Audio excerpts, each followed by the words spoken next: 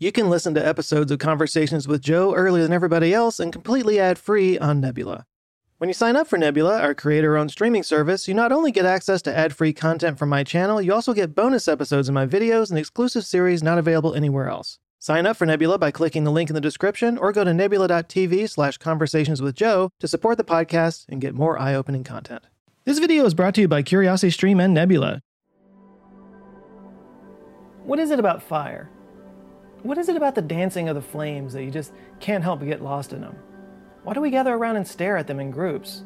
Sure, we gather around them for warmth, but go to any campfire, everybody's staring at it. We can stare into a fire for hours. It can hold our attention as well as any TV show. Maybe we're just drawn to non-repeating patterns. Maybe there's something about the color that's especially pleasing to our eyes. Maybe we're just moths. There are some who believe that fire is what made us who we are. That once we learned to control fire, it not only changed how we ate, making it possible to get more nutrition out of food, but also that watching fire stimulated our brains. Gathering around the fire provided opportunities to bond and communicate with others, share ideas. And all this extra stimulation grew our prefrontal cortex and made us human beings. Our connection to fire goes way deep. In fact, the chemical reactions that power our cells and bodies are very similar to the ones that are involved in combustion. We are, in a very real sense, living fire. But fires go out. There's a toxic substance that's around you at all times. It's in the air you breathe and the water you drink. It's in every single cell of your body. And it's slowly eating you alive. I'm not talking about that feeling of imminent doom, although it's there. No, I'm talking about oxygen, which is something you probably never think twice about until you can't breathe. So we all know you can't live without oxygen. It's essential to life on this planet, or at least the life as we understand it. But why? Like, what exactly does it do once we breathe it in? And why did we evolve this way? And where did it come from in the first place? Yeah, I don't know about you. I never really thought about it. And then I did, and I looked it up, and it turns out it's pretty interesting. Interesting in a oh cool, a new existential crisis kind of way. So let's start with what you already know. The majority of the oxygen on our planet comes from photosynthesis. Plants breathe in carbon dioxide, they breathe out oxygen. And then we breathe in oxygen and release carbon dioxide, and then they take that, turn it back into oxygen. It's the great oxygen cycle that powers our world. The oxygen cycle that's deeply interconnected with the carbon cycle because CO2 is just an oxygen molecule with a carbon atom attached to it. Also, sunlight hitting water vapors can create oxygen by splitting off oxygen from an H2O molecule. But the single biggest producer of Earth's oxygen comes from one of its tiniest organisms, a little bacteria called Prochlorococcus. This is found in the oceans, and it produces up to 20% of the oxygen in our atmosphere. In fact, scientists estimate that nearly 80% of the oxygen in our atmosphere was created in the oceans. But the world hasn't always been like this. Before 2.4 billion years ago, there was very little oxygen in the atmosphere. It was mostly nitrogen, carbon dioxide, and methane. And the oceans may have been green and not blue because of all the iron in it. And there was single-celled life at this time, but it was anaerobic life, meaning it doesn't need oxygen. But then, about 2.4 billion years ago, some photosynthesizers started to show up, specifically cyanobacteria. And it was able to take the sun's rays and use that to convert carbon dioxide and water into energy. And the waste product of this reaction was oxygen. This way of making energy was super efficient, and cyanobacteria just immediately won out over everything else. It took over the world, and its farts filled our atmosphere in what scientists call the Great Oxygenation Event. All that oxygen in the atmosphere killed off all the anaerobic microbes, and the world changed dramatically. There was less carbon dioxide in the air, temperatures dropped, and most of the existing life on the planet died off. Which is sad. Poor little anaerobic bacteria. But it did set the world on the path of genetic diversity that led to us being here today, so it's probably a big mistake.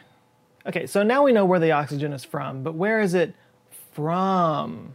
Well, oxygen has 8 protons, so like any element that's bigger than hydrogen and helium, it was created in supernova explosions. It then got scattered out into gas clouds that eventually coalesced into planets like Big Blue here. And oxygen is actually the third most abundant element in the universe after hydrogen and helium. And it's been around for quite a while.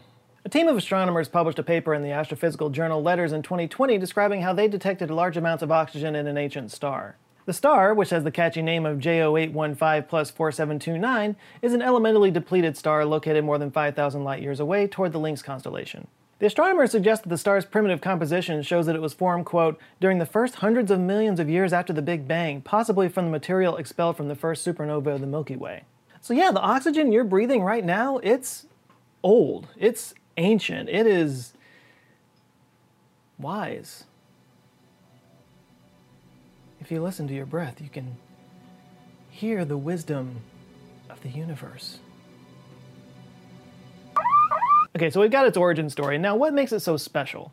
Like, how does it support combustion? Why does fire need it to burn? What makes it so reactive? How does it cause rust? So concerning combustion, there's 3 things required to make a fire. They call it the fire pyramid. It requires fuel, something that burns. It requires some kind of energy put into the system. And it requires an oxidizer, which is a molecule that accepts electrons. Okay, so this is the best way that I can possibly explain it, but just keep in mind that this guy really struggled in chemistry class. Okay, so those of you who follow space stuff are aware that thermal management is a big part of space flight because there's no atmosphere in space, so there's nothing for heat to sort of conduct into. This is why the ISS has heat exchangers and radiators to keep it from getting too hot. Well, combustion, the act of combustion, is basically fuel donating electrons. And just like the heat on the space station, those electrons need some place to go, and not all molecules have room for new electrons. But oxygen does, and here's why.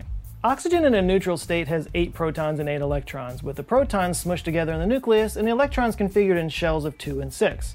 But it wants to have 8 electrons in its outer shell. This makes it electronegative, so it wants to steal from atoms that give up their electrons so it can complete its outer shell. And look, I know I'm being really super simplistic with the language, but this guy was too busy drawing in chemistry class to pay attention. And I never even got good at it. So fire is the visible effect of combustion. A fuel with electrons to spare meets a source of energy, oxygen takes the electrons, the fuel is transformed, and what's left over is smoke and ash. Another visible effect of combustion is rust. So rust is also known as iron oxide because it is iron that has been oxidized. Rust is an example of corrosion, which is an electrochemical process that involves an anode, a piece of metal that gives up electrons, an electrolyte, and a cathode, a piece of metal that accepts electrons. As the metal corrodes, the electrolyte offers oxygen to the anode. When oxygen combines with metal, the electrons are freed. And as they move through the electrolyte to the cathode, the anode's metal transforms, and what's left over is rust. By the way, some of that sounds like how a battery works. Yeah, that's kind of the same principles the battery works on. And in a similar but different way, this is also what's going on inside your body. When you eat, oxygen oxidizes the food to create energy by combining with sugars. So what happens is when we digest food in the gastrointestinal tract, those sugar molecules pass into the blood. The blood moves the molecules to the cells, and mitochondria break up the molecules' chemical bonds to release energy. And cells need oxygen to complete this process. So at the same time that your guts are breaking down those sugars and passing them through the bloodstream, your lungs are breathing in oxygen. This oxygen travels through the tubes in your lungs called the bronchi. These branch off into smaller tubes called bronchioles. Tiny air sacs called alveoli are at the end of each bronchiole, and tiny blood vessels called capillaries cover the alveoli. This is where the oxygen gets passed into the blood. This oxygenated blood travels to the heart, which pumps it out to the cells in the body, and then once in the cells, it combines with those sugars in the mitochondria. And this is called cellular respiration.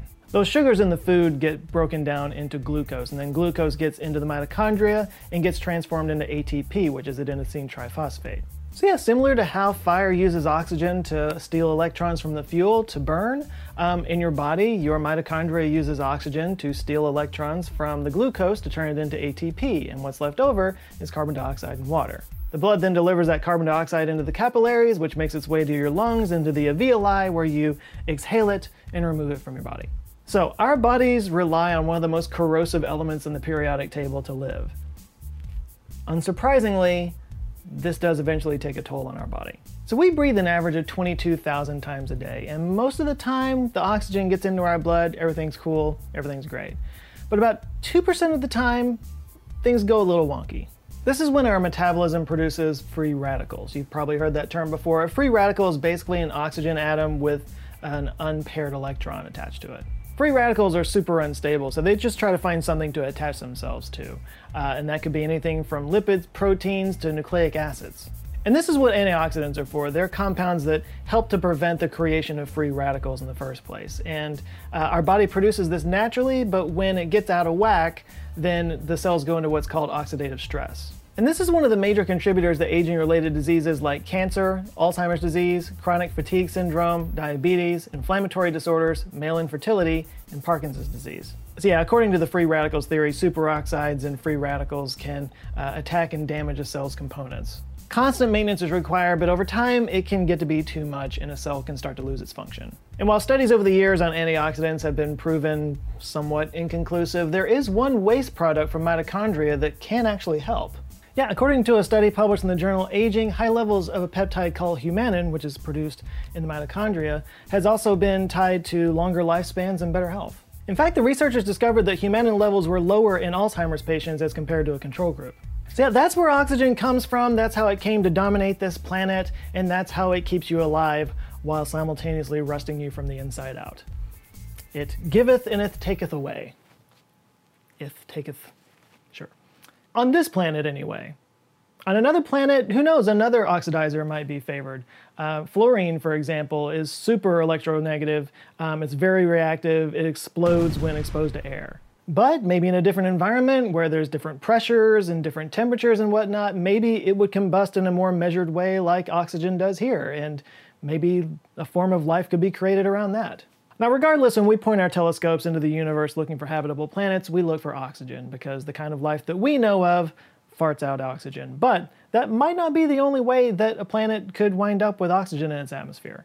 You know, I mentioned earlier that oxygen is made from photosynthesis. It can also be made by solar radiation splitting off oxygen from water molecules. So it is possible that a water-based planet, if it was too close to its star, could be bombarded with enough UV radiation to split a bunch of water molecules into hydrogen and oxygen. The hydrogen would escape to space, making most of the planet's atmosphere oxygen. Even though the water has boiled off from below, it would still have a thick oxygen atmosphere, no life required. So yeah, in a lot of ways, those same forces that create the campfire that may have transformed humanity as we know it is going on inside of us, our entire lives. Maybe that's why we do have such a connection to fire, because we are a kind of fire. We are basically just a complicated way to get this to give up its electrons to bacteria farts. Until the bacteria farts kill us. Bon appetit. But you know what? Maybe there's more to fire than all that. And if this all sounded interesting to you, I've got the perfect show for you to watch. It's called Nigel Latta Blows Stuff Up, and it's on CuriosityStream. This show is exactly what it sounds like. Nigel Latta is a psychologist and TV show host from New Zealand who explores various topics by, you guessed it, blowing stuff up. There's a particular episode on fire, which goes in depth on some of the stuff I've talked about in this video, along with episodes on gravity, electricity, sound, and space, for all you space nerds out there. He's a great presenter, and the series is a lot of fun. It's definitely worth a watch. This, of course, is just one of thousands of documentary series on CuriosityStream from some of the best documentary filmmakers from around the world. If you like entertaining and educational content, this is the streaming service for you. Even better, with your subscription to CuriosityStream, you get free access to Nebula, the streaming service I'm a part of, as well as many of your other favorite YouTube channels where you can watch our videos ad-free. That means both pre-rolls and these sponsor messages, like what you're hearing right now. And coming soon on Nebula is the final episode of my Mysteries of the Human Body series, which will deal with the mystery of aging. Some of what I talked about in this video is in there, along with some other theories on why we age and how we can reverse it. And you, dear viewer, can get both of these streaming services for 26% off of the regular annual rate for only $14.79 a year for 2 streaming services. It's insane. So if you're curious, just go over to curiositystream.com/joescott to get started. It's seriously the best streaming bundle you're going to find anywhere on the planet. I watch both of them quite a bit. It's a lot of fun. If you haven't checked it out, just go check it out. curiositystream.com/joescott, links downstairs. Big thanks to CuriosityStream for supporting this video, and a huge shout out to the Answer Files on Patreon and the community members here on YouTube who are just being awesome people and supporting, and I can't thank you guys enough.